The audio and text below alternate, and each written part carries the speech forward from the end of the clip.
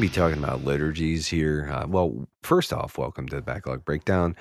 I'm one of your hosts, Nate, and if I sound like I'm out of it, it's because I absolutely am. I'm joined, as always, by my friend and co-host, my brother in Christ, Joshua Broccolo. Hi, Josh. Hey, how's it going? Today we're talking about litter. Jeez. Liturgies. That was, dude, poorly done, Joshua. Poorly done. As usual. As my usual. I wouldn't hate it if they were good, but it's usually just the worst wordplay. Just the worst. Yeah, it is. Yeah. Low it's like effort. garbage. It's like litter just left on the floor. It needs to be picked up. You are offending my sensibilities on purpose at this point in time, and I can tell. But what I was going to say is that, as a bit of a spoiler, kind of, is like liturgies are like, sort of like these like life rhythms that we embrace, and it's not just the things that we read on Sundays, but it's also like a liturgic. We are called to live liturgically in a lot of ways, and my liturgy must be a very sleepy one, because the only habit I have developed recently is not sleeping. Whether it's my teething son who is cutting his molars, and we're just not sleeping in our house very well. So I'm very tired. Gotcha. Which is also kind of silly, because we're recording this late at night, and I'm already feeling a little loopy. So we're in for it. We're in for it, folks. So it's going to be super. I like it. Super great. Well, I'm excited for a great podcast. I think it's gonna be great. I think I'm at my most coherent. Like we'll see, because like sometimes I'm tired enough that it like unlocks this like flow state. It's kind of like almost like having the perfect amount of like the perfect like number of drinks, where it just kind of like loosens you up just enough to like where you're just like you're operating in this like zone, or at least you feel like you're operating in a zone. And then if you stand up and you're like, oh wow, my zone is very different. Perhaps. But yeah, so we're gonna, man, it's, I don't know where to go from there with that, man. Like you just like, you threw off. Well, actually, I think you already touched on a little bit of our first form that we always observe, which is how we've been in the past couple of days. No, sir. I think that what you really mean to say is that it's been an undisclosed amount of time since I talked to you. That's true. That's what you really meant to say. No, but that's okay. It was not a bare naked ladies reference.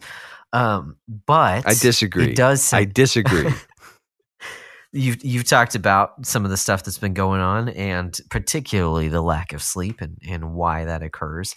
Is there anything else that's been particularly, I don't know, awesome or not so great? This weather over this last week, it's like having like a springtime, kind of like a week of springtime in the middle of like frozen garbage, and I'm okay with that. I'm okay with that. Nice. The only part I'm not okay with is that it's going to get cold and wet again, and I don't like that. Oh, okay. I don't like that. Get that second wind. Okay. Yeah. Here, we're at mid 30s, and we were talking about this just before we started recording. But it is insane to me, this Texas boy here, that mid 30s feels like, it's chilly, but it's not bad. Like, It's not even like it doesn't feel freezing cold. It doesn't feel super cold. And now I'm used to seeing snowbanks and stuff like that, which is all it's all wet now because it's starting to melt. That's the word that I was looking for. It is melting, but it's just insane to me how much I was going to say how much I've acclimated. Okay. Part of it is just, hey, I know how to dress for this weather now, versus you never had to back in Texas. But you're dressing for success now. Yes, right. Exactly. A blazer every day. No, I'm just kidding. I don't do that. That'd be a look, man. Yeah, that's not for me. Dude, you know what? A hoodie Uh-huh. underneath the blazer With the blade. Oh man. with an Ugh, I don't affliction know. t-shirt. Yes, exactly. I own a game company, bros. Just got bought um, out by Microsoft. listen, Anyways. I know we were just riffing on that, but what I will say is that I was a hoodie and blazer kind of guy, and Okay.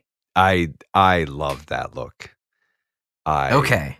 I felt like I killed it, like I rocked it. Nice. But Nice. So but yeah, where did you work that you wore a blazer? I just wore. I had a. Well, it wasn't even really a blazer per se. It was Okay. a wool suit jacket that I Yeah. wore like a Mm-hmm. blazer. Sure. I just wore it everywhere. I was like Nice. it was like Okay. one of my That was just your look. favorite looks. My wife, I actually before we started dating, I used to Mm-hmm. wear that, and then Gotcha. I stopped wearing it for some reason. But anyways, yeah, Your affliction tee got too many holes in it. I did not have. I was never the affliction tee kind of guy. Gotcha. Okay. It was a lot more like band shirts and stuff with me, but Okay. Okay. um, Just enough to cover up your tribal tattoos. yeah, that sick tribal on my arm that I got lasered off.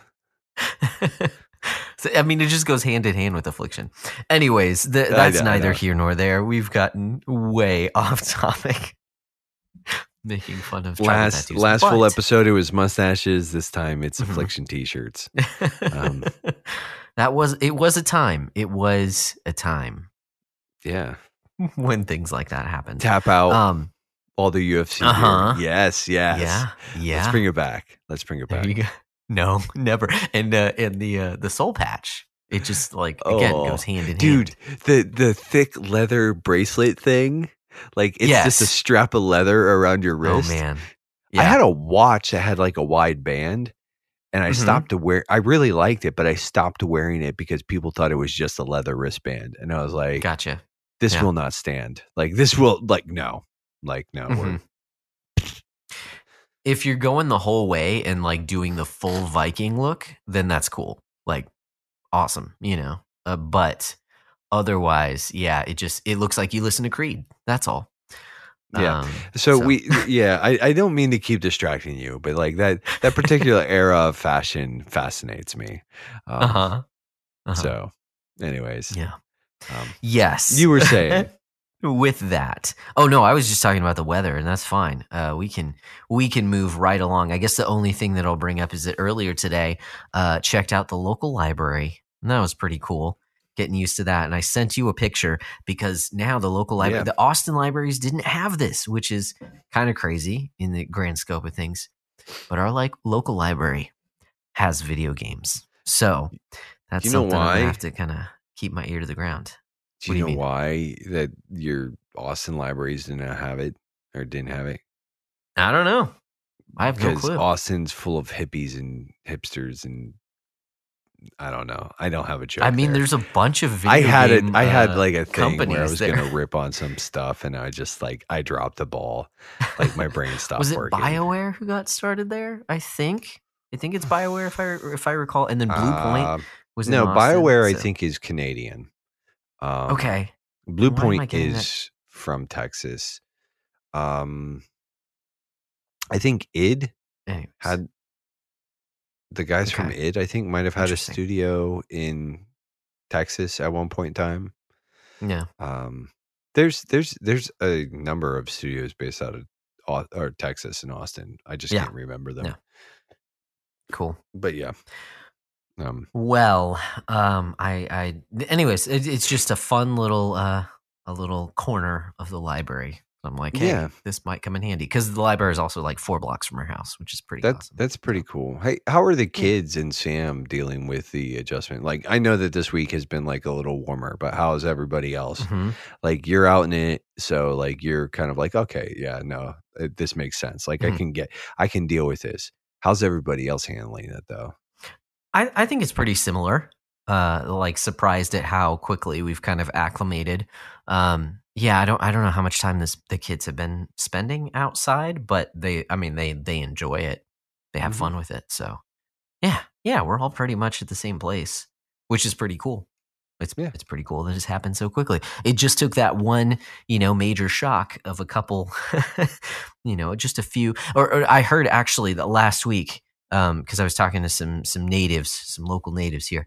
They said that at least in Des Moines, they have registered 27 inches of snow so far this month, which is the total amount that they got all of last winter. So it's already Yeah. uh, it's W- it's a lot. It's a lot. We got um, more snow this year Hmm. so far than I think like we did last year in the space of like a couple of Okay. days. Like we had, Yep. Yep. like a foot and change sort Hmm. of sitting around at one point in time. Yep. So, Yeah. It's yeah. crazy. It's crazy. But yeah, that's what's been going on the past couple of weeks. You mean that's how But we it's have other been forms. We have other forms since to we last observe. talked? We do have other Yes. forms to observe, specifically one of the most important forms. But the backlog report. It's time for us to talk about the things that we have been into since the last time we recorded, I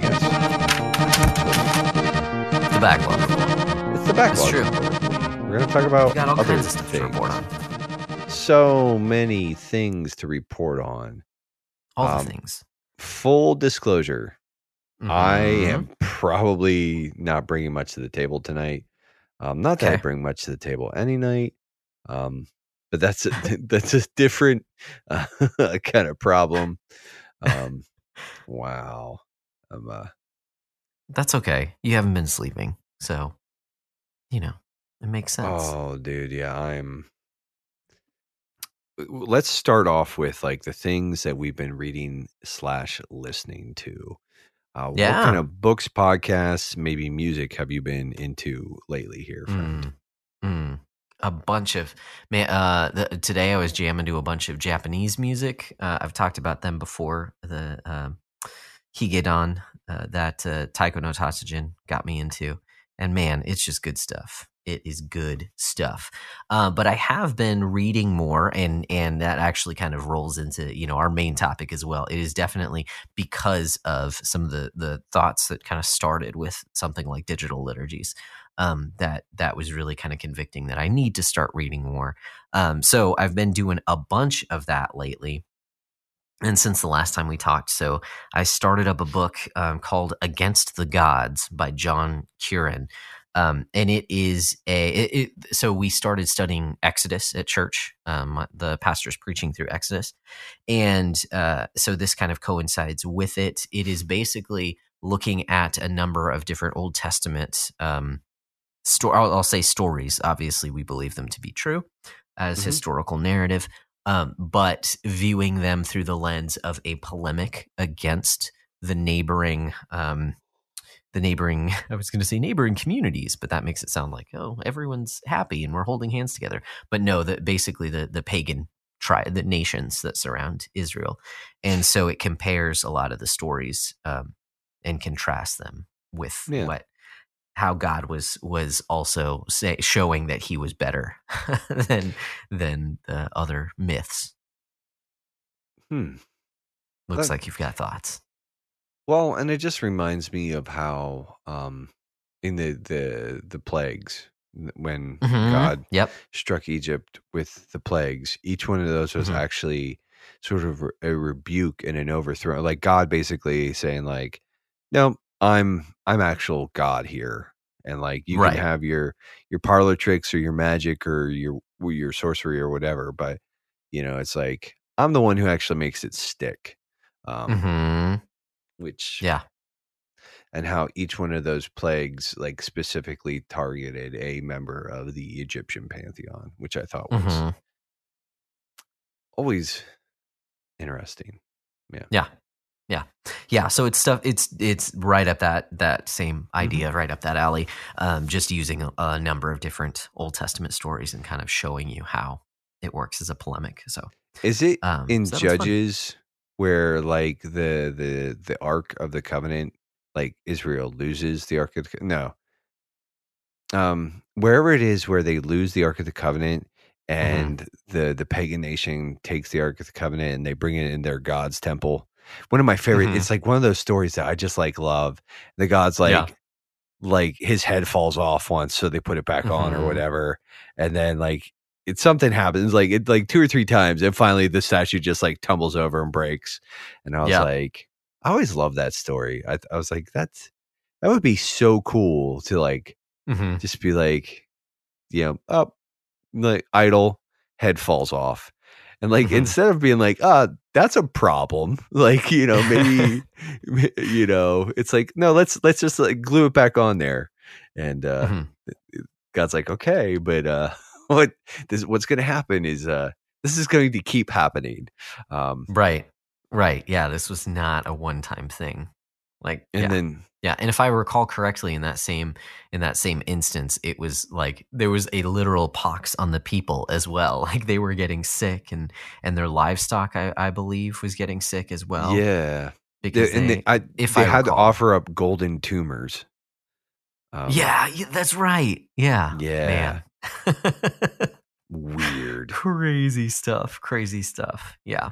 So no, it's been interesting, and it even it highlights to me even just how I mean, one, obviously God is the one who's working these things together, but then it goes into like the story of Noah and the Ark and how there a number of different, whether it's Mesopotamian or Babylonian or other myths. I'm trying to think of what's the other one.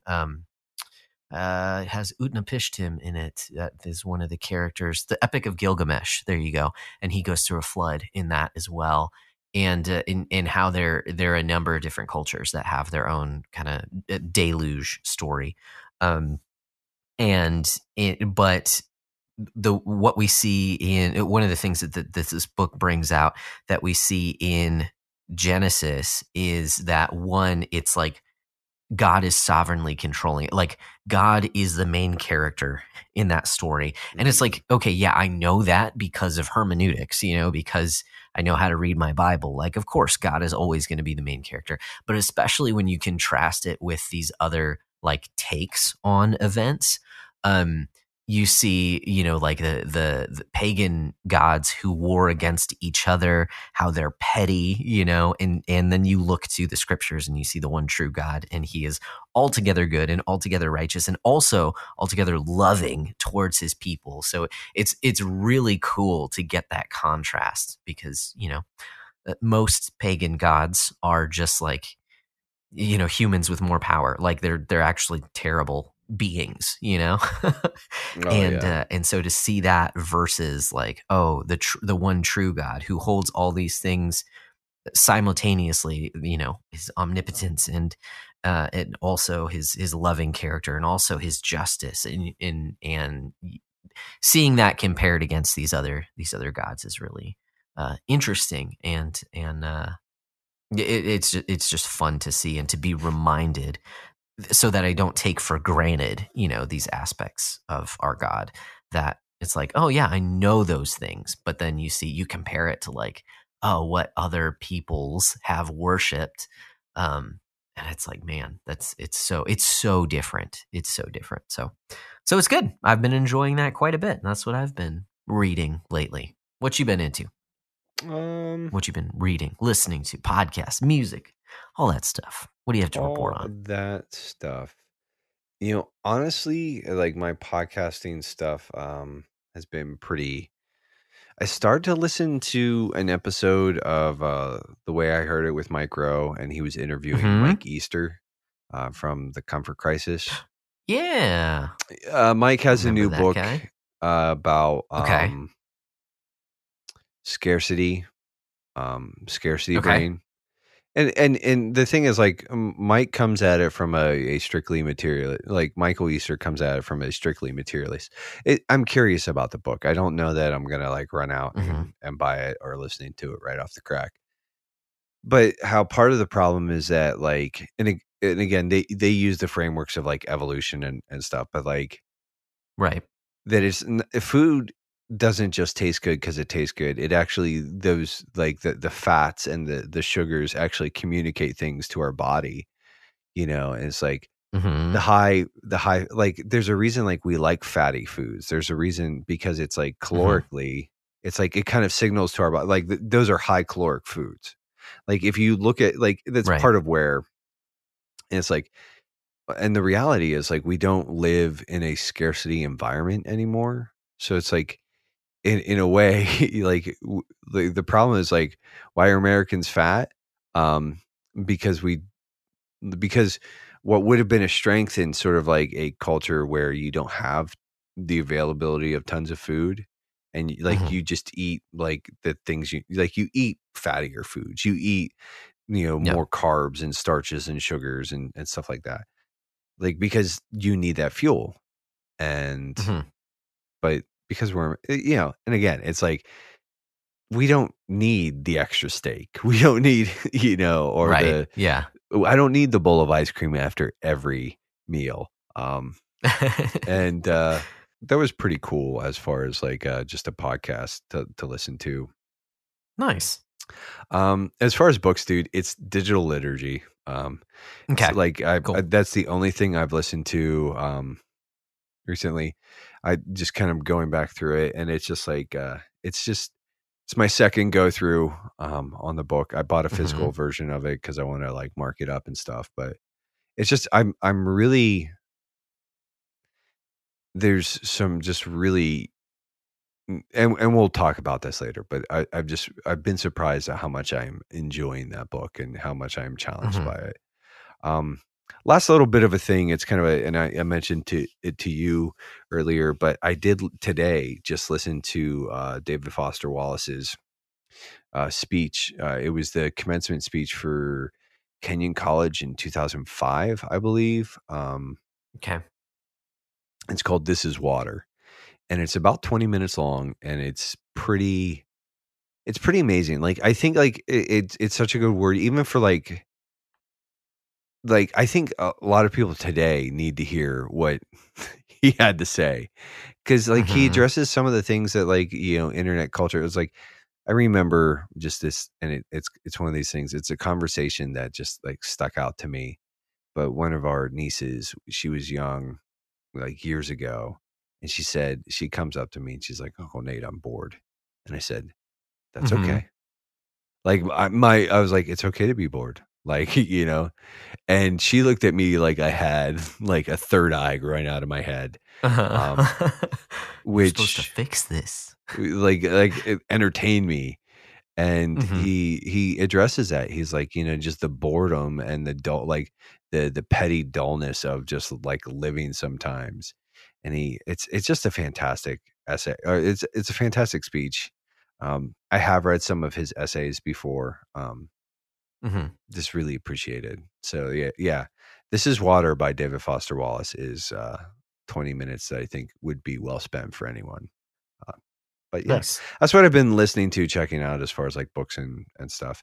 And obviously, I'm still kind of on uh, a Rise Against kind of kick. Sweet. So Yeah. Yeah. That's awesome. you said your lead pastor is a fan. Uh-huh. Um, Yes. do me a solid and ask him what like Mm-hmm. his recommend, like his three like recommended albums for them are. Like, Okay. because Okay. those are the I ones will do that. I'm like focusing on, is like people who are more familiar with it. Like my buddy Mm-hmm. Jeremy, and like his wife liked Rise Against, and so we were talking Okay. about that. And I was like, well, what do you guys? He liked Rise Against too, but like, Mm-hmm. and I was like, what? So what are like your three like go tos? And he gave me those recommendations, and I've been spinning those ones. Um, the Okay. Sufferer and the Witness. It's like one of Yeah. their earlier albums, dude. Yeah. It's a rip. It just rips. Yeah, I'm like, that's the one I'm the most familiar with. And then there was a song on a Warp Tour compilation CD that I hmm, had. That was when I first heard them. It was like an angel or something like that. Like the hmm. angel you are left breathing. It's something like that.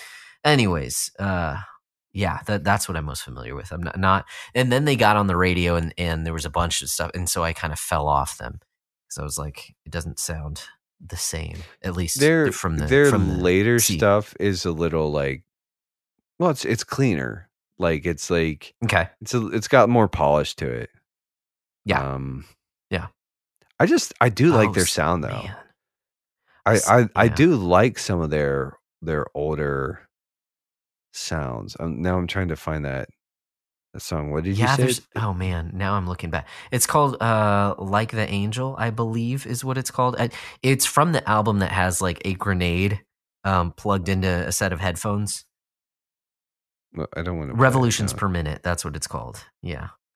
But Oh, yeah, dude, it's funny looking back at this. Yeah, the Sufferer and the Witness, but also Siren Song of a Counterculture. I feel like that's the one that they kind that of was got real so popular off. the three, actually it was their three like first Mhm. albums, but it was Siren Song, Okay. The Sufferer and the Witness, and Appeal to Reason. Okay.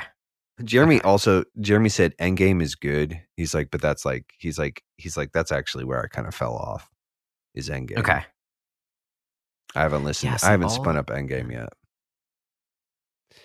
but those all I look familiar. I So, did listen to some of Nowhere Generation, which is their album that they just like from 2021, okay. and it's got like a couple bangers on it. Like, Mhm. but yeah, I don't like it as much. Anyways, yeah, Yeah. Rise Against is cool. I'm digging them. I'm digging them. Sweet. So, Sweet. all right. Nice.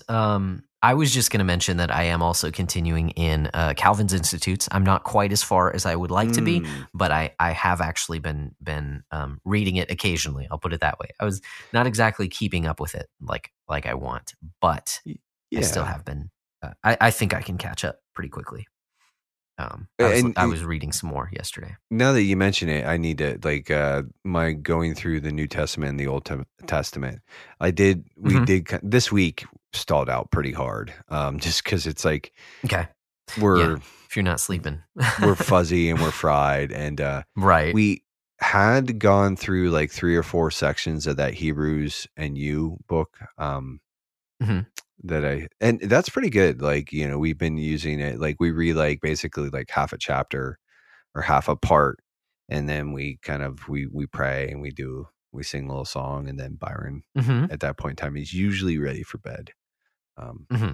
so but Nice, dude. That's awesome. so yeah. Love it. Love Yeah. it, man. All How about right. what have you been watching lately, man? Anything?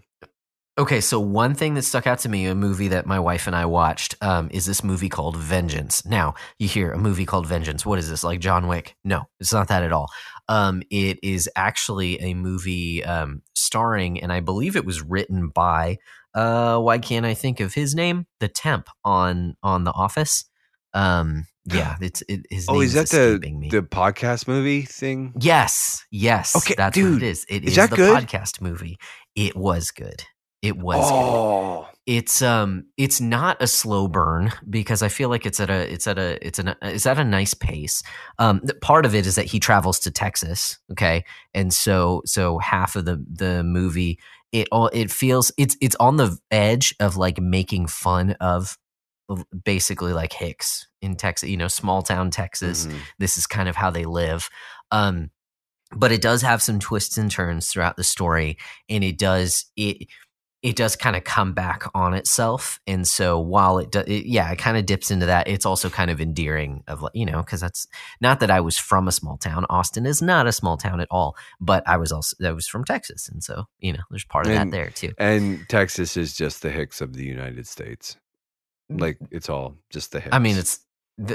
it's part of, sure, if you're not in Dallas or I'm in being Houston or, smart. I'm being I mean, I'm being an there's Hicks elitist everywhere, but Yankee, which is not helpful. well, and that's kind of what it is. So it's good in that it plays both sides, if that makes sense, because it does turn around also because the movie opens up with this like 10-minute conversation of these guys like totally up their own butts. It's actually John Mayer, and why can I not think of the BJ temp's Novak. name? Yes, there you go, and BJ Mhm. Novak. and they're talking about Like, it was like while stuff. we were talking, I was like, wait, like, What and it is it? popped into my What is head. it? BJ I Novak. knew it Yeah. was letters, but I couldn't think of it. Yeah. So it was good. It's not like well, you know what? I'm not even gonna say anything. It was definitely worth a watch. It's not like the greatest movie you'll ever see. But it had me kind of guessing like, okay, where's this going? And I didn't kind of foresee where it did end up going. And I'm glad that at the end it went where it did. And I was surprised. That's all I'll say. What, But it's worth a watch. so like one last question on this, like, Hmm. give me like a real quick like pitch on the genre. Is it more Okay. drama, or is it like, Yeah. is it Yeah. murder It's mystery ish or what? Because yes. it does Yes, it center around is. it. Like, I've seen the Hmm. trailers, it centers around a murder. Right. Yeah. So Yeah. So basic main character, BJ Novak, hooks up with this girl. And so her brother ends up giving him a call and is like, "Hey, your girlfriend died," and basically gets him to go to the funeral back in Texas.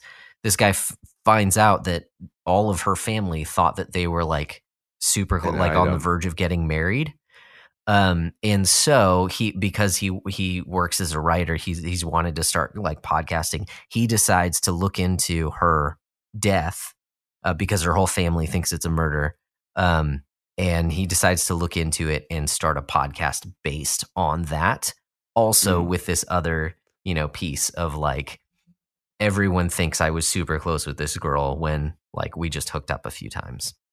mm, And the movie ends up again kind of twists and turns, kind of looking coming back in on itself and like really kind of delves into kind of hookup culture in general, mm-hmm. um which I was just impressed by. Like it had a lot to say, it had a lot to keep you thinking, even it doesn't necessarily like land anywhere, but then I thought the ending was good too because it Yeah, actually like there were some big things that happened. So yeah. yeah, As far as things that I've been watching, really the only thing of note is Megan turned on some Brooklyn Nine-Nine, and nice, that's kind of like nice. the first, like, yeah, like 2 3 seasons of that are really great television in my opinion. Um, Hmm. like that's up there. Like, we were actually just kind of laughing about like how, like, this has come up in the show before, but like for a lot of people, it's like The Office or it's Parks and Rec, and I Hmm. enjoy both of those things to a certain extent. Parks and Rec is much better in my opinion, but it's like the Megan and Nate show that like we go to, like, it's New Girl, and we're kind of like, we Okay, haven't watched New Girl in a while, but like we're kind of like watching Brooklyn Nine-Nine. Um, and we start things sometimes and we're like, and we just fizzle out. sure. And the way that Megan and I watch TV, it's like if I'm watching like a show, it's because I want to watch it and I just plow through it.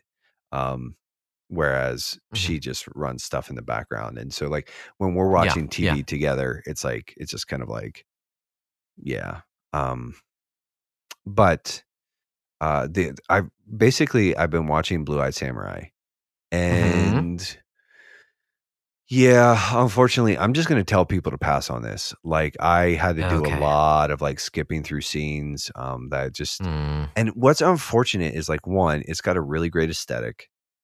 It's got a Hmm. fairly interesting story to tell. Um, and there are moments where some of the writing is just really, like, I was telling Parker a little bit about it. I said, there's some writing in there where I'm like, oh, this is really great dialogue. Like, some of this is like Okay. really punchy, like smart kind of. There's some interesting things like there's just like it's one of those shows where I'm like, it's like when you see something that could have been great and it just kind of Hmm. was like, it's okay. Like, Yeah. I'm gonna finish it because I'm almost at the end, but like I would just tell people like, and I think I'm past all of like the booby parts. Um, Okay. yeah, like if for people who aren't offended by that stuff, like several sex scenes, which Okay. and again, like I'm kind of the mindset that like I'm like frankly, I think sex scenes are just lazy. I think you can do Hmm. like it's a little more work, but you can accomplish the same thing without showing anything. Like you can sort of Hmm. provide the same tension and drama and you don't have to show anything. You can like infer things. You don't have Yeah. to be explicit. And that's a choice that I didn't care for. Um Hmm.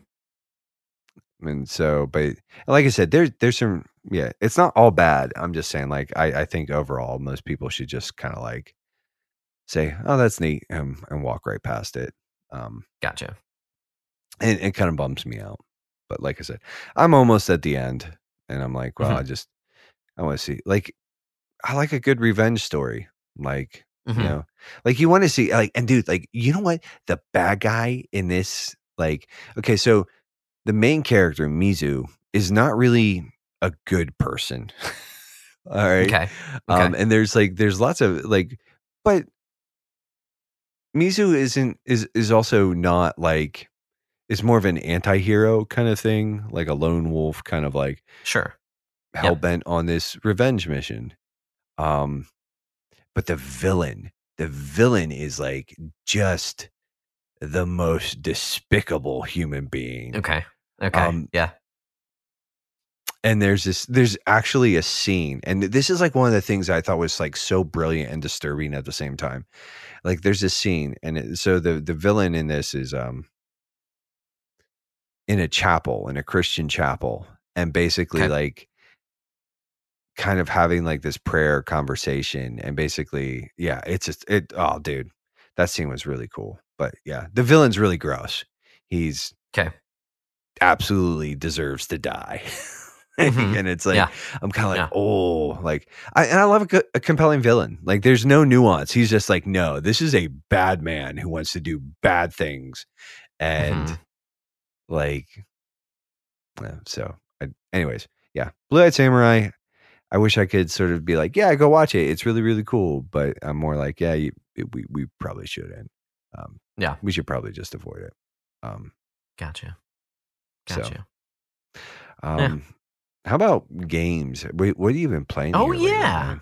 Those Have you things. actually Video had time to games. play anything besides Ring Fit lately? A little bit, a little bit. So I feel like I'm rounding the corner on Chroma Squad, which is funny because like it's not a long game. I should have had this wrapped up a long time ago. I just haven't had time to play. But it's fun. So far, it's been pretty easy, which I'm kind of surprised by. But it's like a little tactical RPG with, except you're playing Power Rangers, and so it's Yeah. been a lot of fun.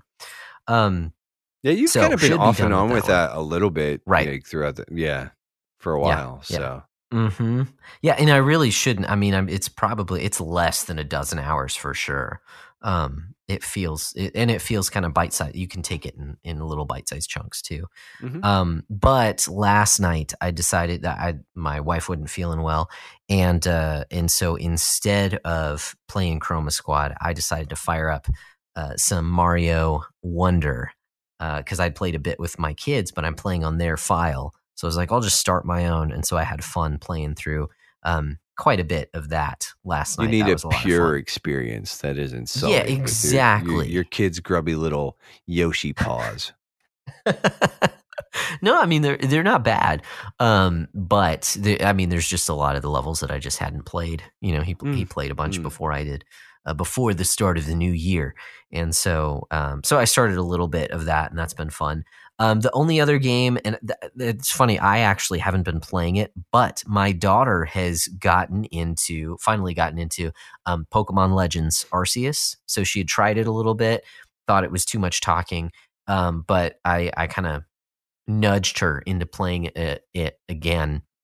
And since then, it's really taken off. Like she's really enjoying it a lot, and she's reading a little bit of it. There's still a lot of talking, but she can also just go out into the wilds and catch Pokemon and do stuff. hmm And so she's really been enjoying it, which has been super cool to see how much she's kind of digging that. So that's been fun Good, to watch as well. good, But good. yeah, that's pretty Um, much all I've been playing. Yeah, as far as and like I haven't really made any headway, and I think like honestly, by the time that we get to February, Hmm. probably like I'm just kind of like I'm kind of easing into my taking my break already. I did, however, Gotcha. and you and I sort of talked about this. I did reinstall Magic the Gathering Arena Hmm. on my Hmm. phone and my laptop. And I've been doing some deck building and I'm running into the same thing. And it's this, and I don't want to like dog on it too much. I love deck building. Like I love it. I love Hmm. tinkering. I love sometimes seeing an idea and seeing how like, sometimes, and I'm not saying that I don't net deck at all. Like, but for the most part, it's like I like to just play around. I like to sort of like build my own thing. And Yeah. that's like half of the game for me, in my opinion. Like, Yeah. and Yeah. Feel it out. anyways, just I did play a couple random games like with random because like part of my thing is like and I'm actually supposed to play with my buddy Craig tomorrow night, at some point in time. So I Nice. need to just double back and we need to set a time and a format to sort of do some of Hmm. that. But it's been cool. I miss those games. I love those games. But I'm just like there's also like, should I be doing this? It's kind of like, Yeah. Yep. um I started up a little bit of the new season of Diablo 4. There's a couple guys from work, like three guys from work actually that all play. And so I did Okay. say like, hey, if you guys will like want to carve out an evening here or there, like I'll hop in and I'll play with you guys a little bit. Yeah. But yeah, I'm just like I'm not like especially after listening to digital liturgies, I'm kind of like Hmm. I'm okay with like taking a break from stuff for a little bit. Yeah. Um, Yeah. so, but yeah, I Dig it. haven't picked up anything. I haven't beaten anything, and so I've got a big old goose egg as far as like my Yay. score goes. Like I'm still at 0. That being said, Hmm. folks, you know what's coming next. It's time to talk about the plugs, all the other Hmm. things. Like, so let's take a minute. And obviously, if you've been listening to the podcast for any length of time at this point, you know what's coming next. I'm going to tell you what the official app of the Backlog Beatdown is. It's the GG app. It's a letterbox style app for your video game collection. It's built by our friend Charles Watson. He's been, you know, I don't want to say tinkering. That tinkering makes it sound like a little trivial, but he's been like really just like working on this thing for a while. It's a really Hmm. pretty fleshed out suite. He's made several sort of changes like to for good or ill to the app and just sort of how the program works. But some of the features that are available are you can build custom lists, which is actually how we keep track of the score for the beatdown all year long. Josh and I each have a list. One is dedicated to like for each beatdown year. We have one Hmm. dedicated for acquisitions and one dedicated for the games that we've played and beaten throughout the year. But you can do custom lists for anything. Like at some point in time, I am going to sit down. I am going to make the grappling hooks list, where it's going to be all the games with grappling hooks and how much, and I'm going to rank them. And it's going to be like I love this one the most, and the others are like almost my favorite, but not quite. Yeah. Um, Didn't quite hook you. Yeah. didn't quite hook shot me. Yeah, you got to really, if you're gonna do it, man, just lean into the pun, lean Mm. into it. Just like Hmm. you should. You were close on that one. Should have swung a little harder on the fence. Like Ah. let's just up that a little bit. Um, but Yeah. um, you didn't quite chain it together. Um, Hmm. but You really got to grapple with it. Grab the bull yeah, by the there you horns. go. There you go, Yeah. friend. You're getting it. You get it now. Um, you can also rate and review games. Obviously, you can review games. You can rate and review games you haven't played, but that's seems a little. Again, I'm just gonna the term I use is that seems a little disingenuous. But there's Hmm. a rating and a review system in there, and if you like and you can get all of that kit for free 99. The app is free to download from the different device stores. Like I have it on iOS, and Hmm. then you can access it on your laptop and PC as well. But if you like what he's doing and you like, hey, I'm kind of a little more interested in this. I feel like I can sort of throw some money at this. For $5 a month or $50 a year, you can get access to the elite program, and primarily that does a couple of things. You do get basically the opportunity to act as a bit of a beta tester for Charles, like, so new features that he's rolling out. You have a little more access. You get to see some of the roadmap, and you have a little more access to Charles just through a special role in his Discord server. Um, we really like the GG app. We really like Charles, and we think that it's something worth paying attention to and checking out. Moving on, though, other things that you can throw money at. It's us. It's this podcast. We have a Patreon, right? Just like a lot of other podcasts out there. And we want you to think of it as a bit of a tip jar. But it's a tip jar that comes with benefits. So for as little as $1 a month, you get access to the Bro Hang, which is a patron exclusive podcast. It tends to be a lot more conversational, just sort of like free form. Sometimes there's some spicy stuff in it. Occasionally I will say things in those podcasts that I end up having to apologize for later, because that's what I do. I watch my mouth just run me right over the edge of the cliff. And, but you also get early and uncut access to each and every episode. There's a video feed. You get a special role in our Discord server. So you have a little more access to us. But in addition to that, each and every patron gets to pick a game or a topic for us to do an episode on, and they can join us for that. And we are trying to occasionally, like, we run patron only events, like the upcoming book club episode that'll be happening, end of March, early April. Or not book club, backlog draft episode that'll be coming out. Anybody in the Discord server can participate, but only our patrons will be on that episode to talk about the games that they played for the draft. So that being said, that's something. And and if you can't support us, that's fine. We would ask you to do the rating and the reviewing if you haven't already, and do the sharing is caring. Tell some people about us.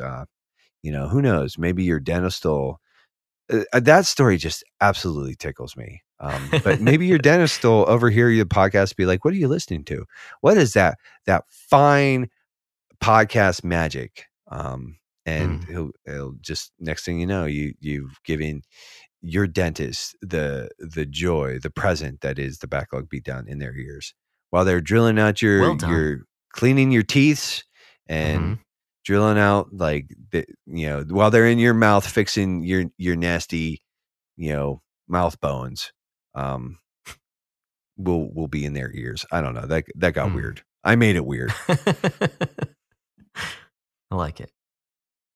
So, last but not least, we are alongside our friends Paul, Wes, and Porcho. We are members of the Playwell Network. And so you guys are like, what is this? Well, it's basically, it's a network that we made up because we like these dudes and we like their approach to play. We like the way that they're talking and engaging with recreation. And we like their content. We think you ought to check it out. Paul has his most current Paul, aka the Techno Funk Boy, aka the artist currently known as the Techno Funk Boy. His most current project is The Thorns of War.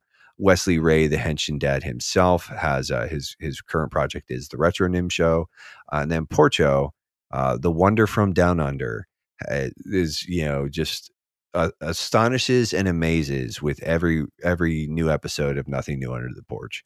We love these guys. We love what they're about, and we think you ought to check them out. And with that being said, here's a word from one of them.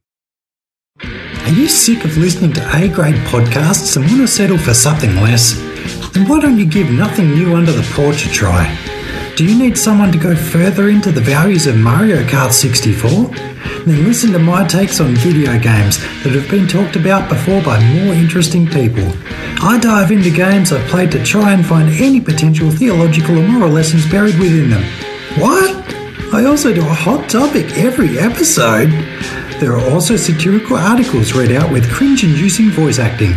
Here's what loyal friends and family have to say about it. Hey, did you want to listen to my podcast? Just leave me alone. Wow, it sounds like my wife will love it. Hey, it's my son Atticus. Will you listen to it? Dorian, what do you think my podcast is like? It's like Joe Rogan. No, it's not. Well, Wes, what's it done for you? Thanks, Nick. It helps me get to sleep better. Huh, it's even changing lives. Alrighty, first episode will be dropping soon. After that, tune in every fortnight. Like the social media stuff and get the updates. Goodbye. And we're back. So, ladies and germs. Ladies and germs. That one's so dumb and I love it. I don't know why that amuses me. But anyways, folks, tonight we're going to be talking about digital liturgies, which is not really a book about video games. So you're like, why? Well, this is primarily a video game podcast. Well, and so why are you guys talking about it? You might be asking that question. I would say after reading the book that I believe there is some overlap. I think with the way that the internet is sort of built, and especially with the way that game design, this is going to be a broader conversation, but I think part of it is like there are a lot of games, like a lot of the same hooks that are built into sort of like internet thinking and apps and social media are also present in games. Like, I mean, just a sort of a proof positive of this is Vampire Survivors, or Vampire Survivor. Is it Survivors or Survivor? I never remember. Whatever. It doesn't matter. I hope it's Survivor, and then I hope he makes a sequel and calls it Survivors, like Alien and Aliens. But like he was an engineer who worked for Facebook and did the whole like algorithm dopamine kind of thing. So there's hooks here, and so it's going to be in some ways a little bit more of a general conversation, but I think it's in some ways video games can work on our brains and by proxy our hearts very similarly to social media and the internet. But that being said, Josh, I'm going to kick this on over to you at this point in time. Like, I feel like I've done a pretty good job of saying, like, this is why we're going to talk about it. Since you sort of brought this book to my attention, I'm going to follow your lead here, man. So Cool. Where do you want to start? Nice. Yeah, we've done book episodes before that kind of go around some of these similar topics, whether it's even just something along the lines of kind of productivity and how that fits into how we tackle our backlogs or how we play video games or things like that. So I think we'll kind of touch on some of the similarities. Also, it is Vampire Survivors. It is plural, so maybe they can make a prequel. Missed out. Should have called it Survivor, and then Survivor's the sequel. I'm just saying, like that one's for free. Like you could have thinking like that. No. Well, that's because you didn't have a friend like me. Yeah, there you go. You got a friend in me. Anyways, so digital liturgies. So this book, the subtitle is Rediscovering Christian Wisdom in an Online Age. And it's by Samuel D. James. So kind of the gist of the book, it opens up and part of what Nate had mentioned earlier on the episode, and he recommended the David Foster Wallace speech. And I full disclosure, I have not listened to that full speech, but I know that idea of kind of the air that we breathe, the water that we swim in as fish, which is the reference that he makes. What is one fish? Some child fishes come to an adult fish, and the adult fish is like, "How's the water, boys?" And the kids are like, "What's water? What is that? What are you talking about?" Because they don't even realize what it is that they are swimming in. They don't really, they just take it for granted. What is air? If you don't know, what. So it's kind of looking at the ubiquity of the internet and social media and what it does to us. So the interesting thing to me about this book is that I think we all know that the internet affects us. It's obviously affected our society that we live in, our culture. And we can readily admit that, but then trying to pinpoint exactly how it works on a personal level is harder to do. And I think that's a bit of the aim of this book, which, and obviously comes from a Christian perspective as well.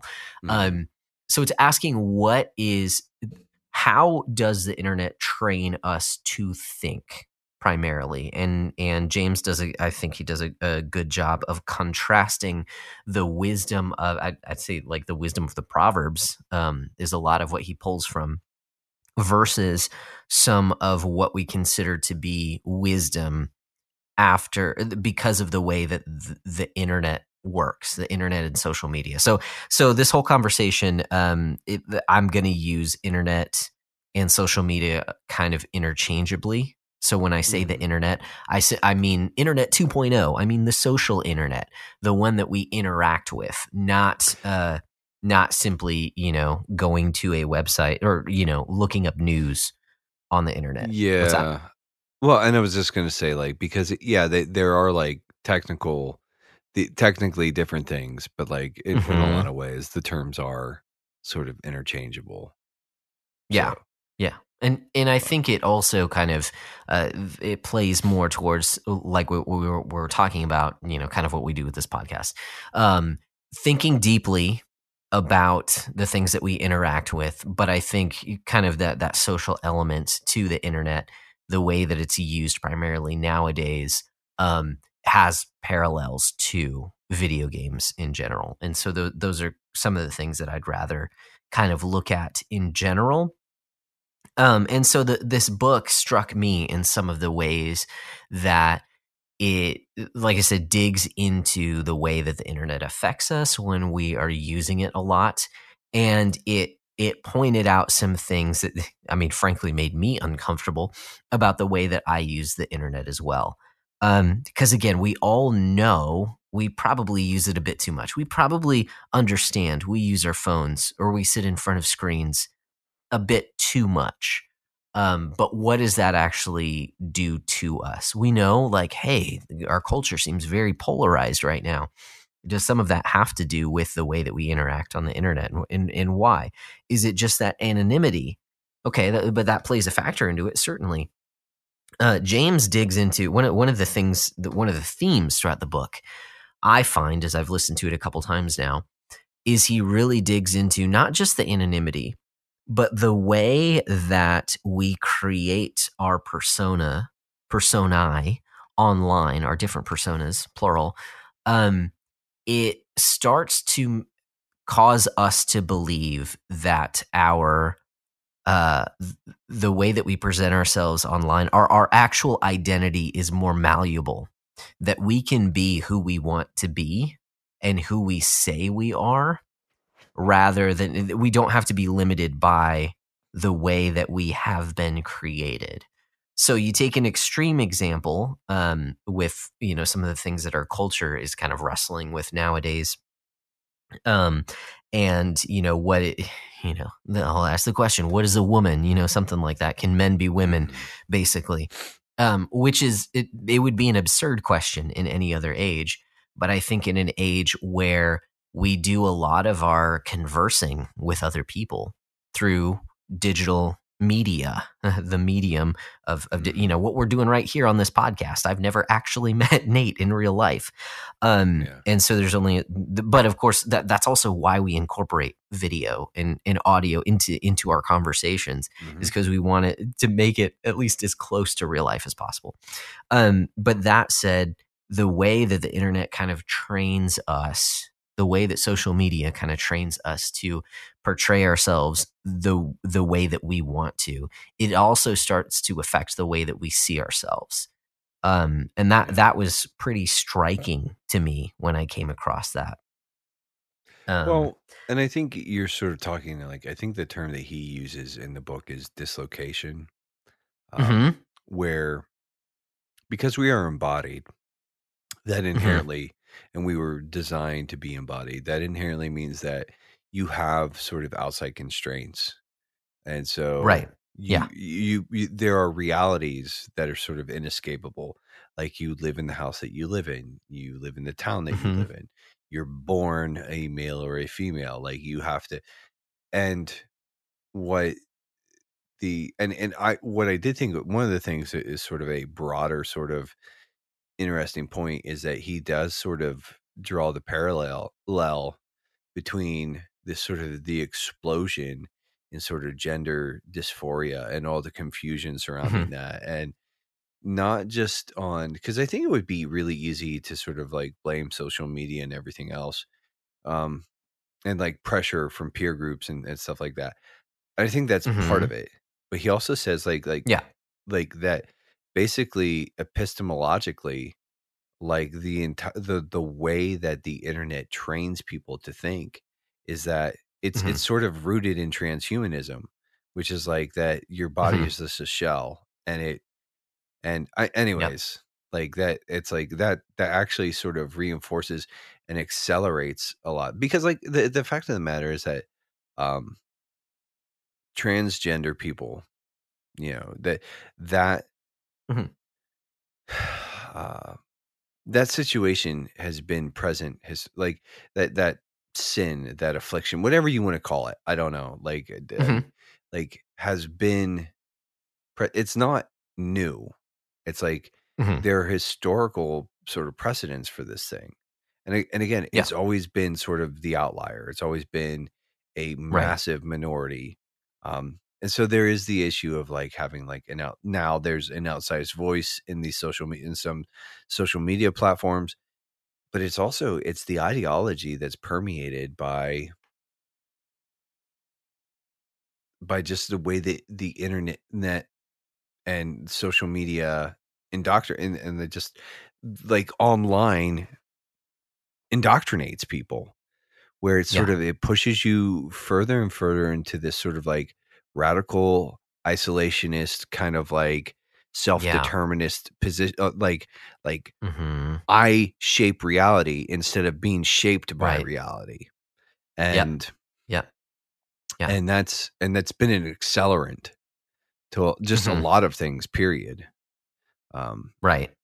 Right. so There's this sense of one of the things that James talks about is that the expressive individualism that is encouraged online as you create your persona. You're very much encouraged to fill out. This is who you are, and present yourself however you want to. You're encouraged to express yourself, and that's how you can become an individual.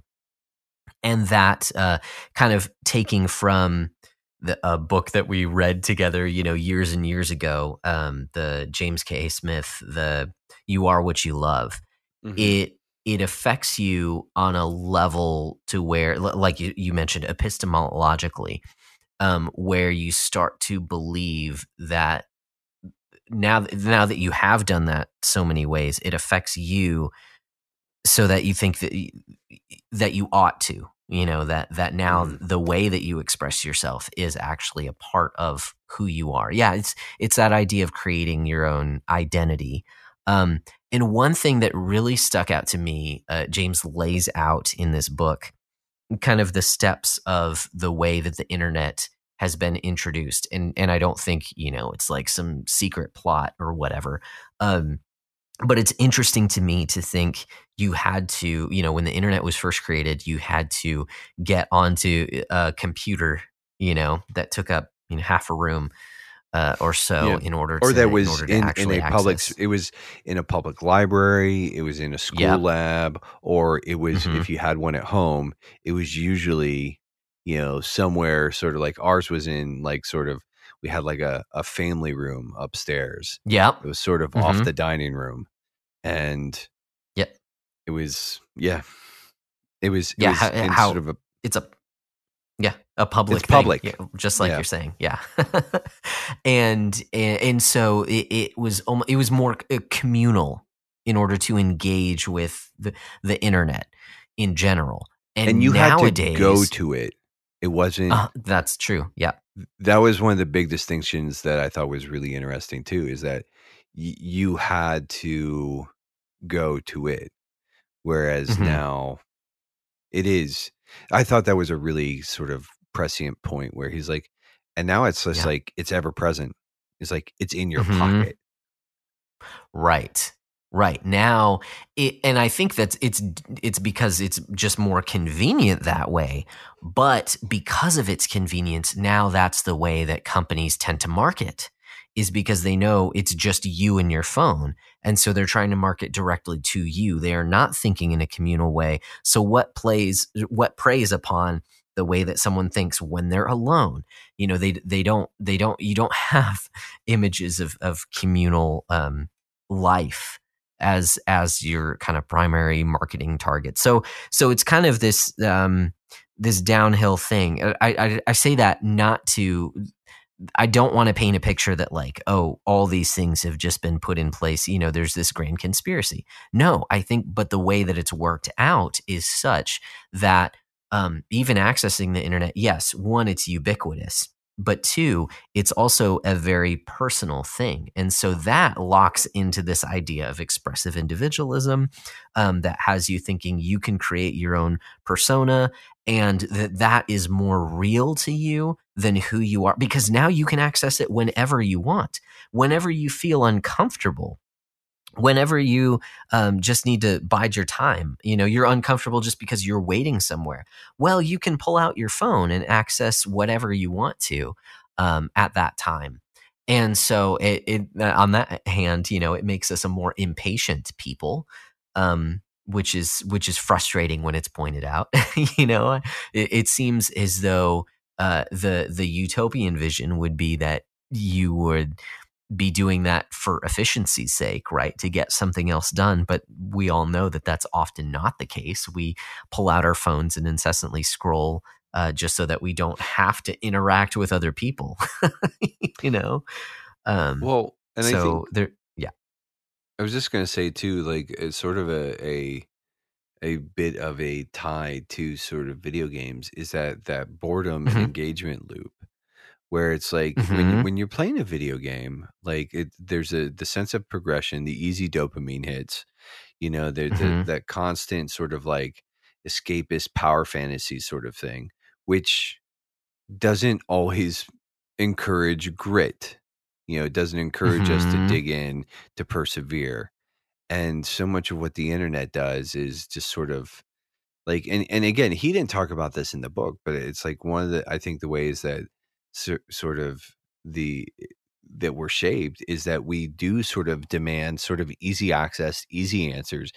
Like we, we don't, we don't expect or anticipate or even like dealing with any sort of like roadblocks or, you know, and it's just like, even I think that sort of lays into it. It's like I think frankly a lot of like the problems we see is that people just aren't socially, is that people Hmm. just aren't used to you've got it just reminds me of a situation that I'm sort of trying to deal with where it's like you've got somebody who's like basically um like there's generational poverty mindset where it's like, Okay. Yeah. and even there, like stuff like that is reinforced because it's just like it's all there at your fingertips.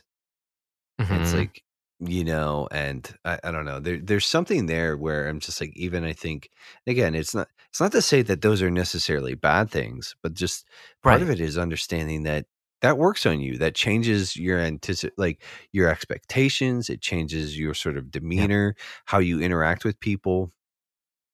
I would even sort of say like the escalating sort of people as means to an end. Yeah. That I Yeah. think I see is like, because if you're sort of like the ultimate, and even talking about the David Foster Wallace sort of speech, one of the things he points out is like, Hmm. it is so easy to sort of like sit in your like default sort of position as I am the center of the universe. And the Hmm. internet in its current iteration does a heck, like we're already really good at that. Like that's like, nobody has to be taught how to think that way, you know? Yeah. But then Yeah. the internet actually like doubles and triples down on that, the way that like Yeah. social media but it also like makes it incredibly fickle. You think about like when he's talking about like Facebook, and he's talking about like how it started out is like you get comments and then you get likes, and you've experienced it too, probably. I mean, I know I've experienced it, but like when Facebook was still kind of like fresh, like the interaction and the affirmation, and it was like it felt good. And then but even like the low key dread, if you said something and then somebody had like a negative reaction to it, like I think whether like I just think about like we got the like button, and all I ever wanted was a dislike button, and instead what we got was the like, the happy, the whatever. It's like now we've got like 6 different reactions or whatever. But it was just it's kind of like just an interesting sort of proposition there, where it's like Yeah. yeah. Yeah. One thing that you mentioned earlier was this idea of like transhumanism. And he talks about that throughout the book as well. Just the idea that we're not limited by our, I would say natural limitations, but not limited by our bodies. I think it's also that we're not limited by, where we are in space and time, because we have access to a number of different things. The idea that we're not limited even by our how do I put this? Well, let me take a step back for just a second, because I've talked about a number of times throughout the course of this podcast. I enjoy imbibing in content about productivity and efficiency, because I want to be able to get things done, because I'm a pretty laid back guy. And if I don't have things in place, I can just go with the flow all day and waste my time. However, I do think that when you start going down that road, you have to be careful, especially with digital tools that will begin to teach you that you are able and or ought to be able to handle more than is physically possible. So, for instance, even nowadays, as technology has ramped up, as we have all these different apps that are available to us, as we can listen to podcasts and audiobooks at 3 and 4 times speed if you really want to, which is crazy to me. I do too, for something I don't have to pay very much attention to. But even that, I have to accept that I'm not going to retain the information as well at 2 times speed. And that's not something that I necessarily want to accept. I would much rather tell myself I can multitask. I can have 15, 20, 25 tabs open on my browser at one time and be paying attention to all these different things, right? I can scroll my Facebook feed and keep up with all my friends all the time. And these are not things, again, that are explicit, but after you begin to use them for a long time, it starts to teach you that you ought to be able to handle this. And I know in myself, at least, I'm seeing the cracks in those false promises, where I'm very easily distracted. We talked about that. Hey, now you never have to be bored because you can just pull out your phone when you're waiting. That has created an impatience in me to where I hate waiting even more now, because it feels like, oh, I shouldn't have to wait, because I always have access to something interesting, even if it's just shallow, stupid entertainment. We're entertaining ourselves to death. That's a whole other part of it. And I think that's, we can tie video games into that as well. But I see my own attention is fragmented a lot of the times. I get so easily distracted. Oh, I'm gonna check that. Where is that Amazon package, or something will just pop up in my brain. I know, where I used to try and find answers back when I was a kid in physical encyclopedias for different things. Now you can just ask Google a question, so you don't have to retain information. So there's a number of things like that where I think we start to believe the lie that we don't have limitations any longer. And instead, it provides, at least for me, okay, I'll say that anecdotally, but I do I think it's in general.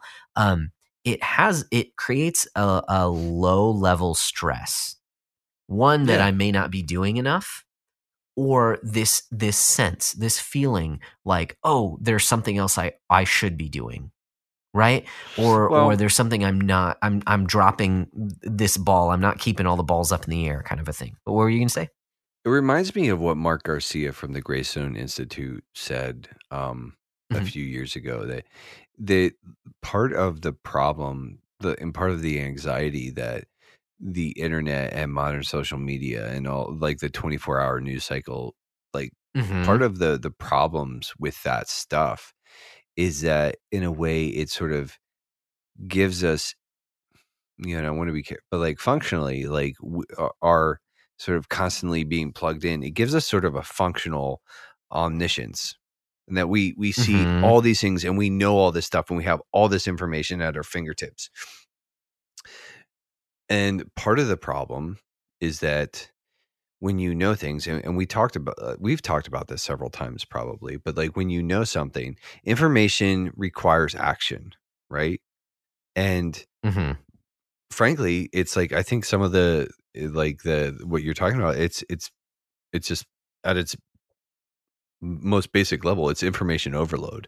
Like you know too Yeah. much, you're taking in too much, and so you think like there's this kind of like stress or this like pressure to act on all of it. Whereas when you sort of live, and it's not to say that knowing about things going on in the world or keeping up with friends is a bad thing, but your Right. primary, like you're not designed for to worry about the problems of the world. I think maybe some Hmm. people are, and can navigate those fears. I Hmm. know I'm not one of them. I mean, maybe you might be one of them, Josh, but I think that's part of the problem though too. And so that like Hmm. couples with all of the like, and just like the crushing weight, like, it's like there's Hmm. of self-determination, right? And I think he doesn't Yeah. Yeah. go into this a whole lot, but like when the sort of the message is that you are responsible for figuring out what your life, what your reality, what your truth is, and then manifesting that.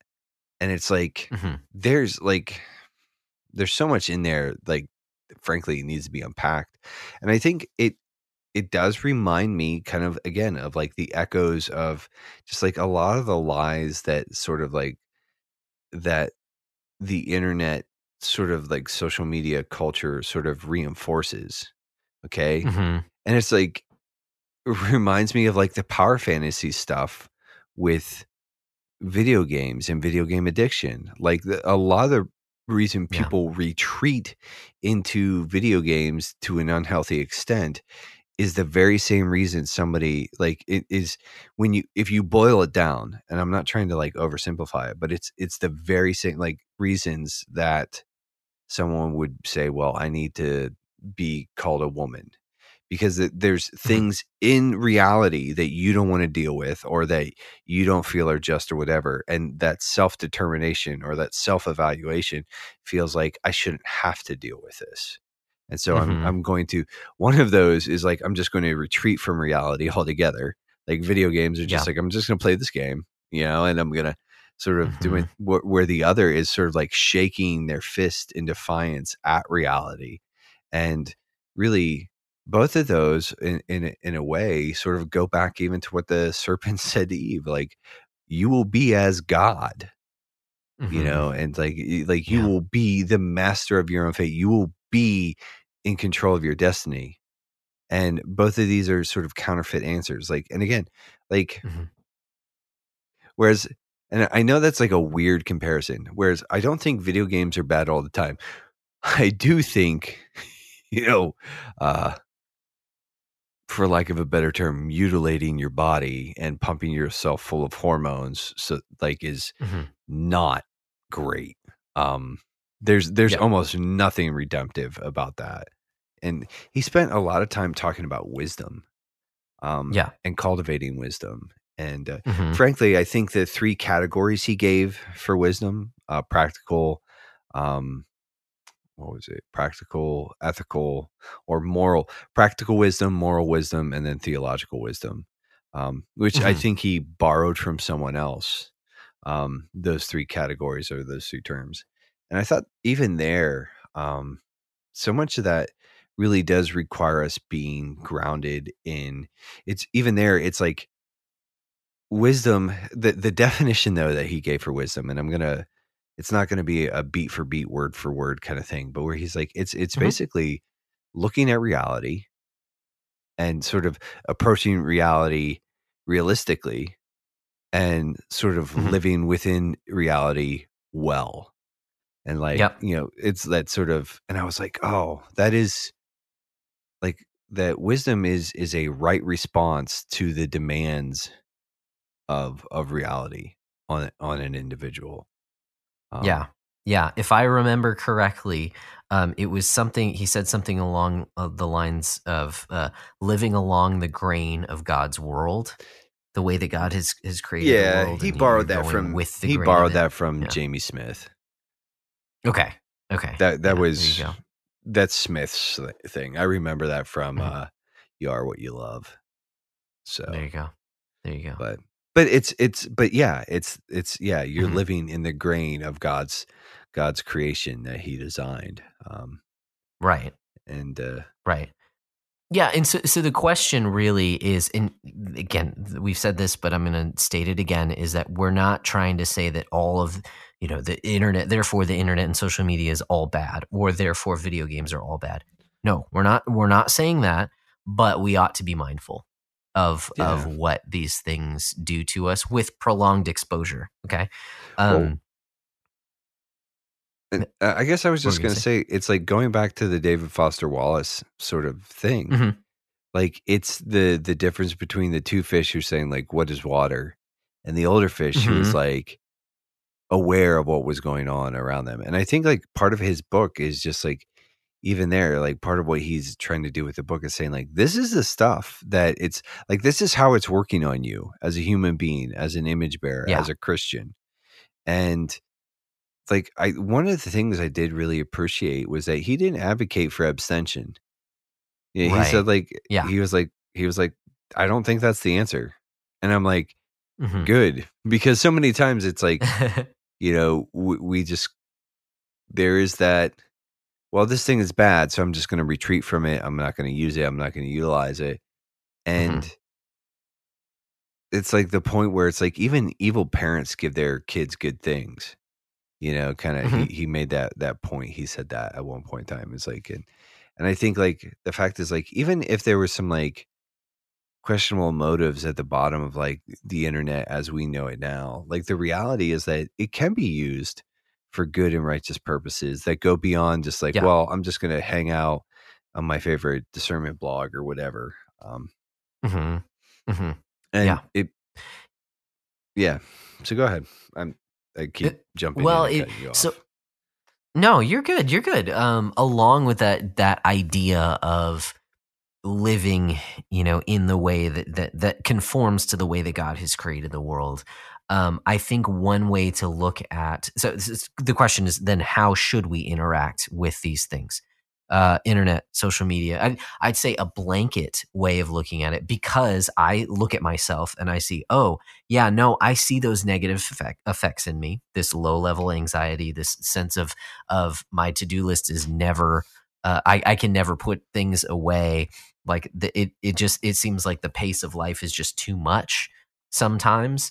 That Mhm. sense of overwhelm, and I think it largely comes from not being able to find solitude and take things like trying to force myself to go at a faster pace actually makes it so that I can't slow down. It actually it's counterintuitive, and I see It's that a in myself. liturgical effect, and in Right. in the sense that it's because and part of like the thing is like he talks about the repetitious nature of so many of these things, and the more Hmm. you sort of do something and the more you do something in a particular way, the more it reinforces that. So one of the things that the Yeah. internet reinforces is like the scattered kind of like ping pong stuff, and the like, even with the need to.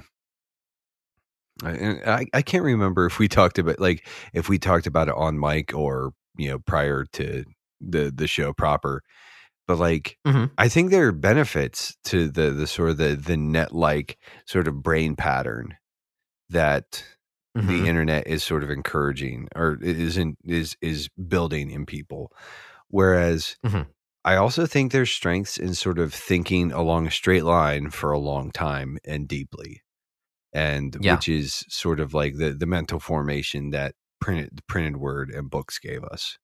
So yeah, in being able to cultivate a sustained attention in a single thing. When you talk about the net-like way of thinking of things, that's finding those connections in things that seem to be more disparate. They seem to be very, very different, but you can see connections when you're kind of looking at, I think the way that you read on the internet is generally skimming. It's generally not thinking deeply. You're generally going at a much faster pace, and you're jumping around to other linked articles or linked ideas and things like that. You're grabbing points of data.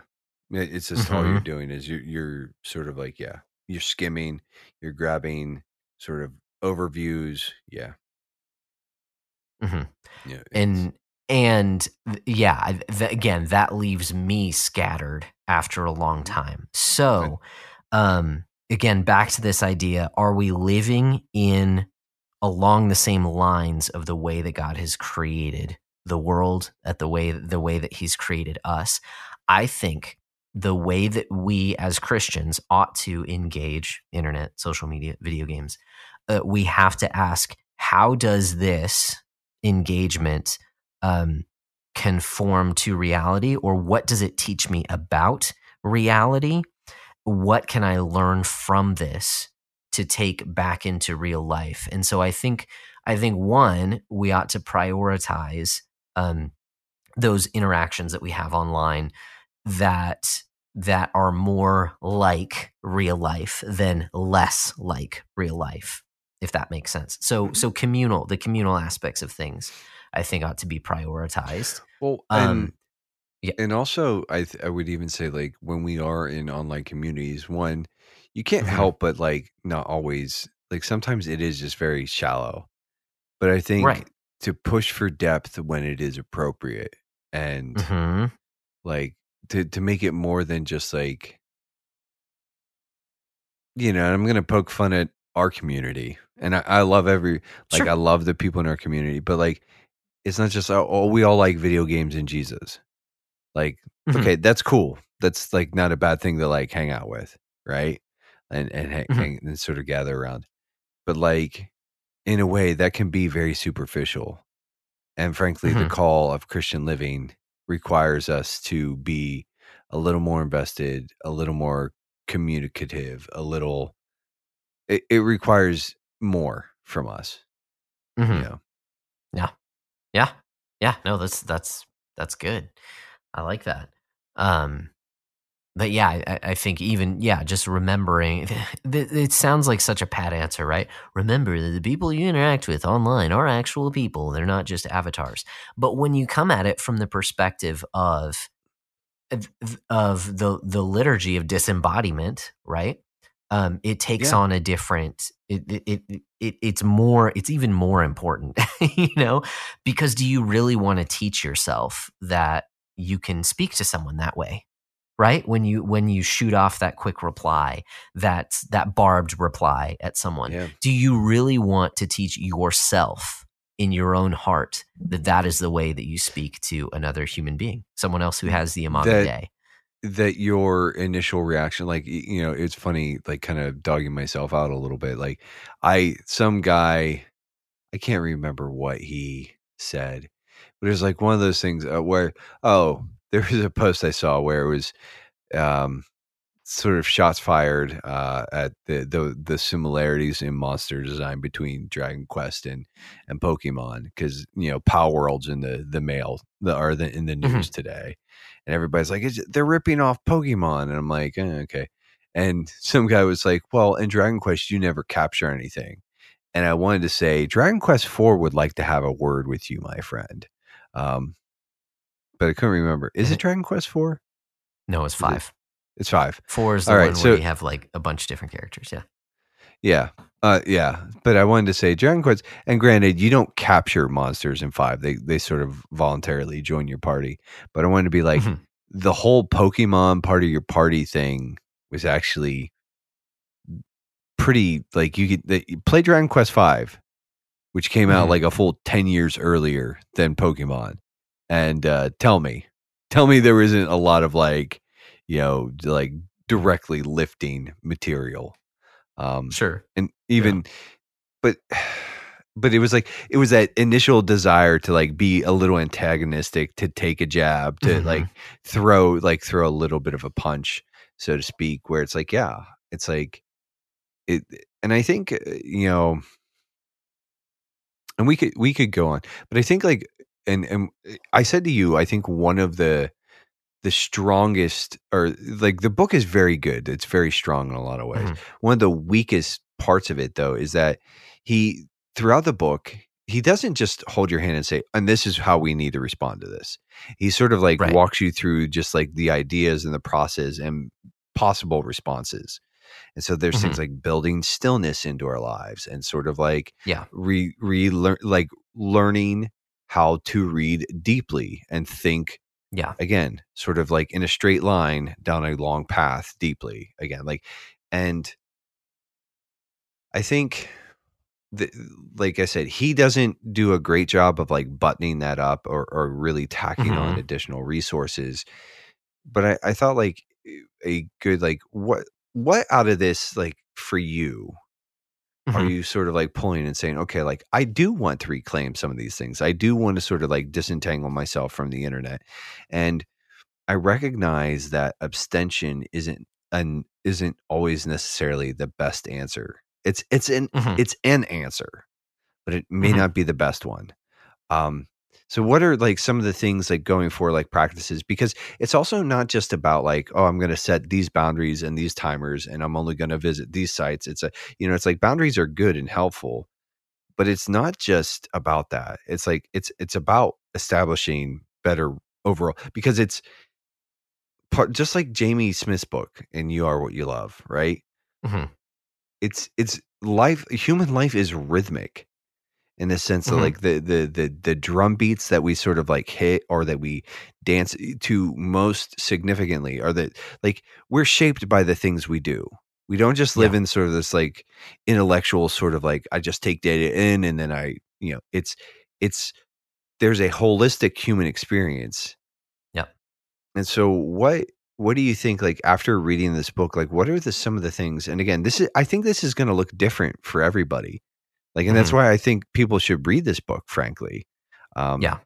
Because I think there's a lot of good provocation in there, where he's saying like, hey, okay, recognize that this is sort of the water that you're swimming in, and that you are actually swimming in this water. That it's not just, don't let it just be reflexive. Don't just sort of like rip off the mean tweet or whatever. But like, what are some of the things that you're sort of like walking away and you're saying like, hey, this is like, for me, I'm still in sort of like the problem, like the sort of evaluation. It's like, I definitely need to be building like more stillness in.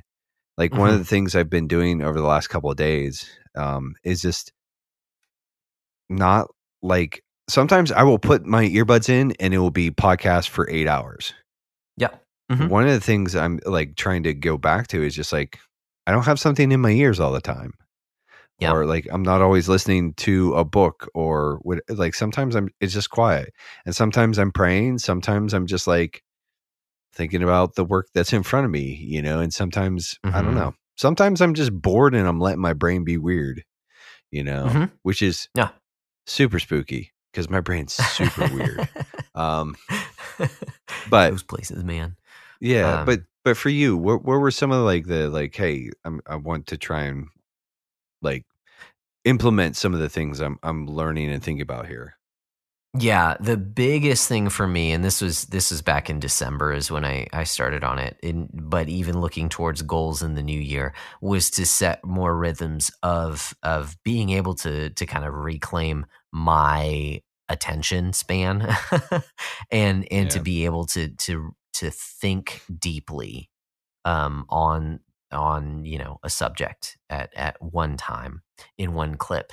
And so I challenge myself, to read an X number of books over the course of the next year, some of which being physical, in addition to the listening that I do as well.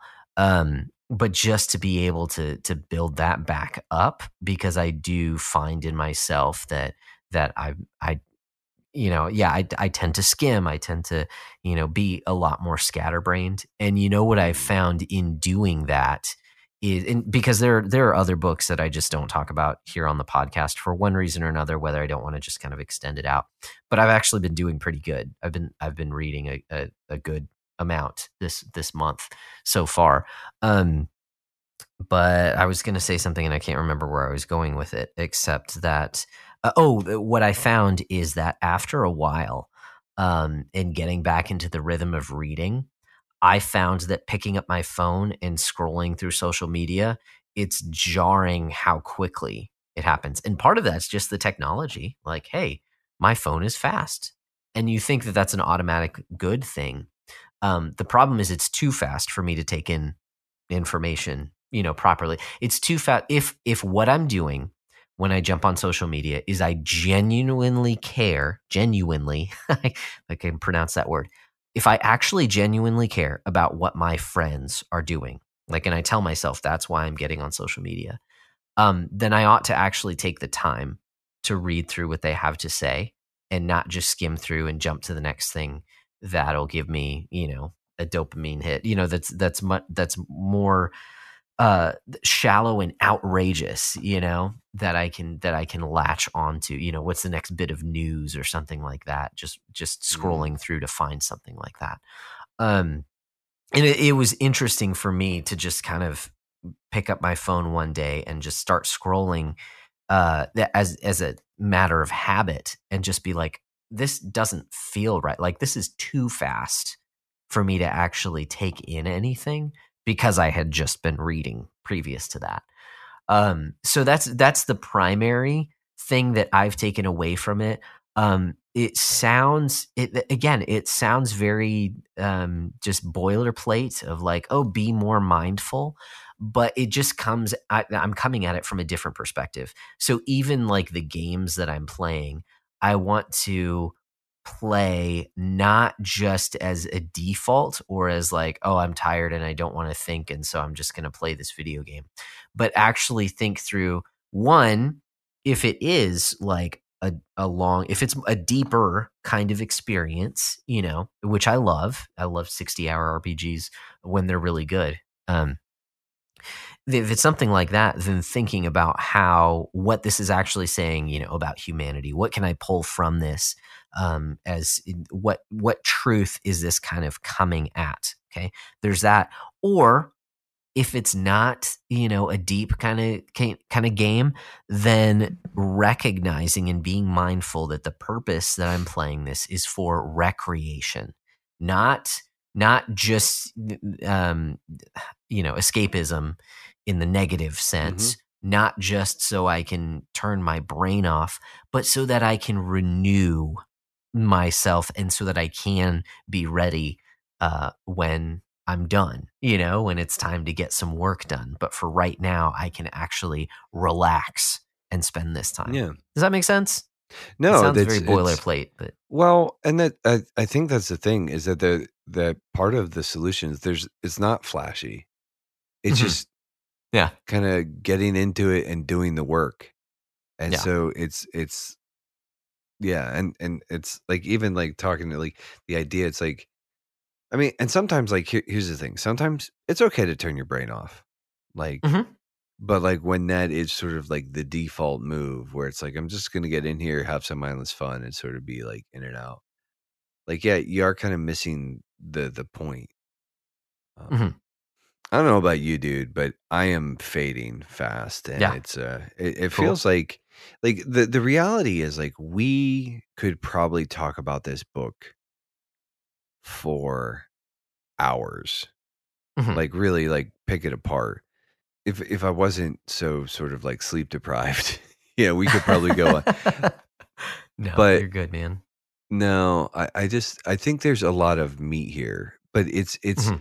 and I think again, like even sort of like what I was saying is like sort of the weakness is that he doesn't kind of like really have like a bullet where he just lands on it and sort of says, and here's like the big picture thing. Because like his big Mhm. point is like, hey, you know what Christians need to do in order to like navigate technology and like the internet and everything else well?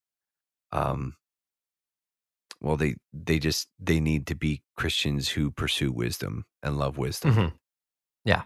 which is tough, and it's not Mhm. sexy.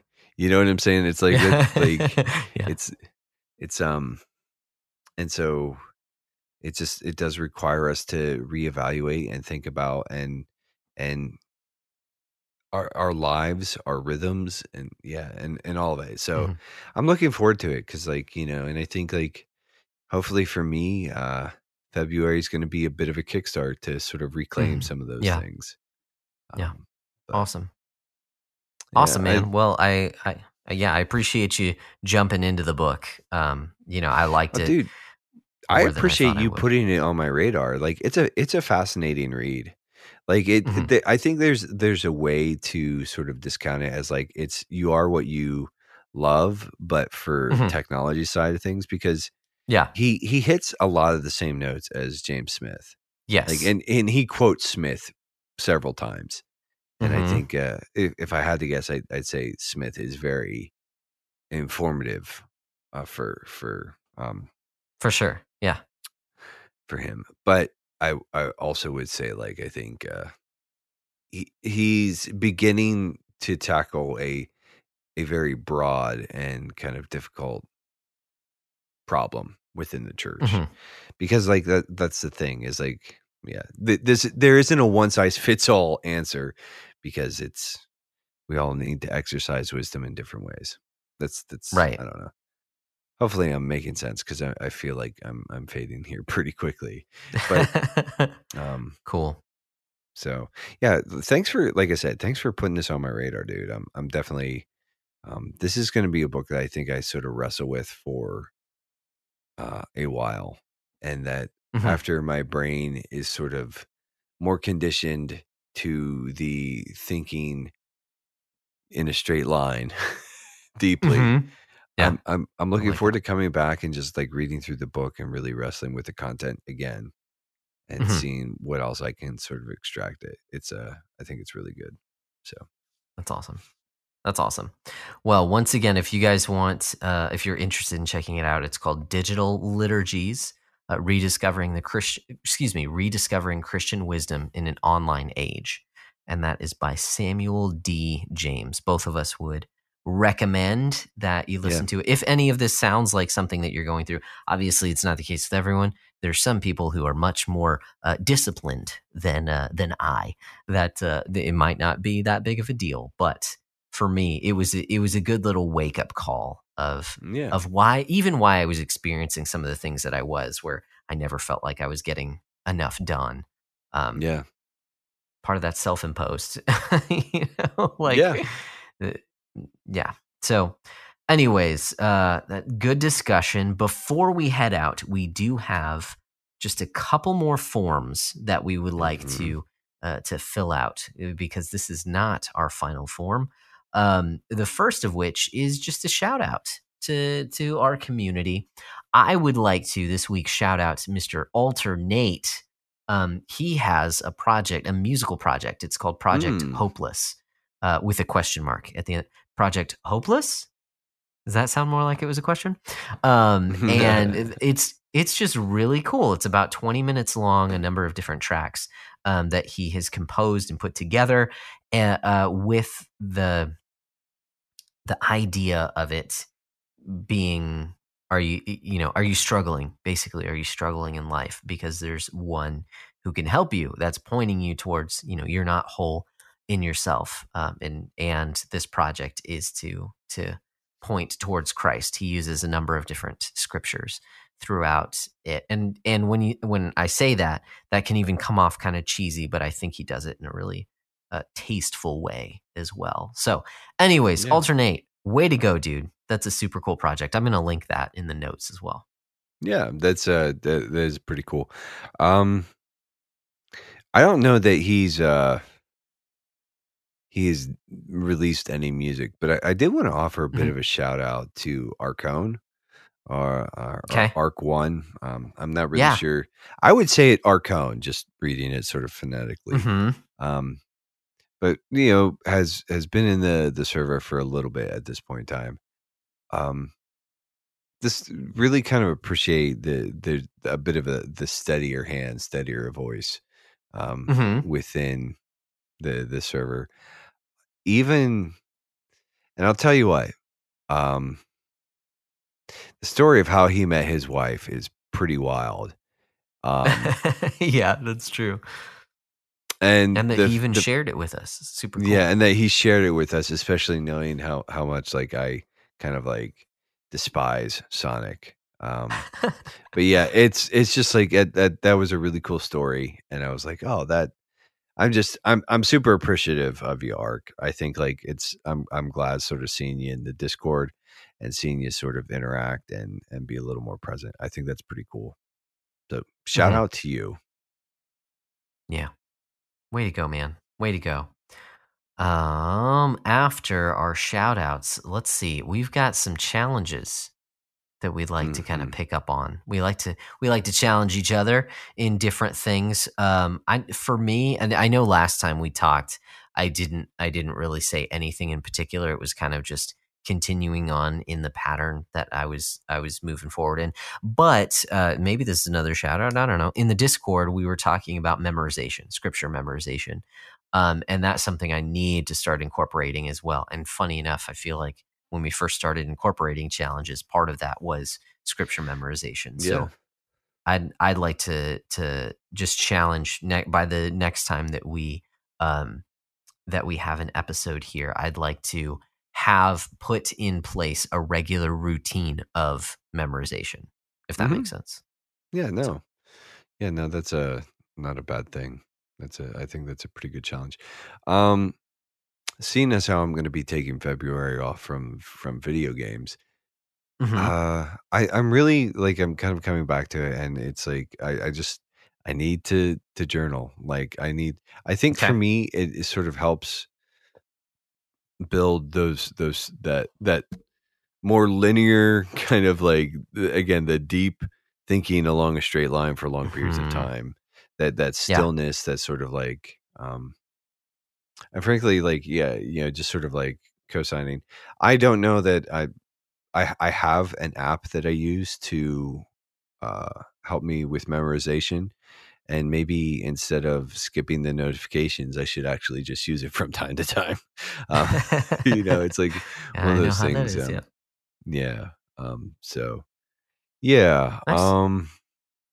Yeah. I guess we do have we are throwing a bit of a curveball at people. So, we've done well, frankly, it's your little bit there. What is your quest? Shun. Yes. That's what you're talking about. What is your question? That's the thing. Yes. Way to. I was trying to tee you up, and I couldn't tell if I just sort of dropped the ball or if you just left me hanging. But for a while, what we were doing is the last episode of every month, we would pick a question, and then we got to the point where it's, instead of us running you guys down, we said like, hey, what we're going to do is say like, we read your question. If you want your $5, reach out to us. And we didn't get a lot of follow-up. And so I don't know what's up with that. What we're going to do is, in order to make the stakes like a little higher, is we're going to do a drawing twice a year for a $25 gift card to your particular outlet of choice. But the way that's going to work is like basically like if you ask a question and we read it for the segment, that gets you an entry into the drawing. So, and we're not gonna like if we get like 2 or 3 banger questions from like an individual, they've got 2 or 3 entries. So we just wanted to kind of throw that out there. We're revamping this segment because we do kind of like it. It is fun. Yeah. It gives us something to riff on for a minute. And but anyways, so the first question for the revamped. What is your quest? Shun. The first question to be sort of to earn an entry comes from Paul, and he wrote in the Discord on the what is your question channel within our server, but he wrote this. Everyone talks about remakes of games as though that goes well even half the time, but we all know that 2D games are superior. Well, that's an opinion, Paul. It's not completely without merit, but also, yeah. Anyways, what modern 3D games would you remake into 2D SNES games? Boy, howdy.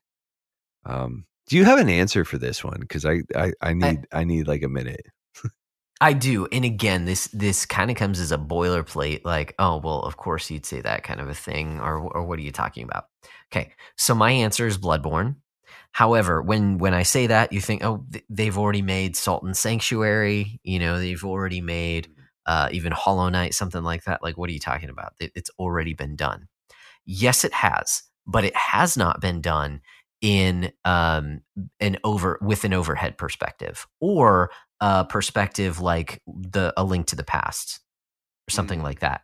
That is the version that I'm thinking of, is not necessarily 2D like side scrolling, but 2D in the sense of an overhead. So you're still dodging, you're using different weapons and things like that. Something a little bit like slightly more akin to something like a Hades, along those lines.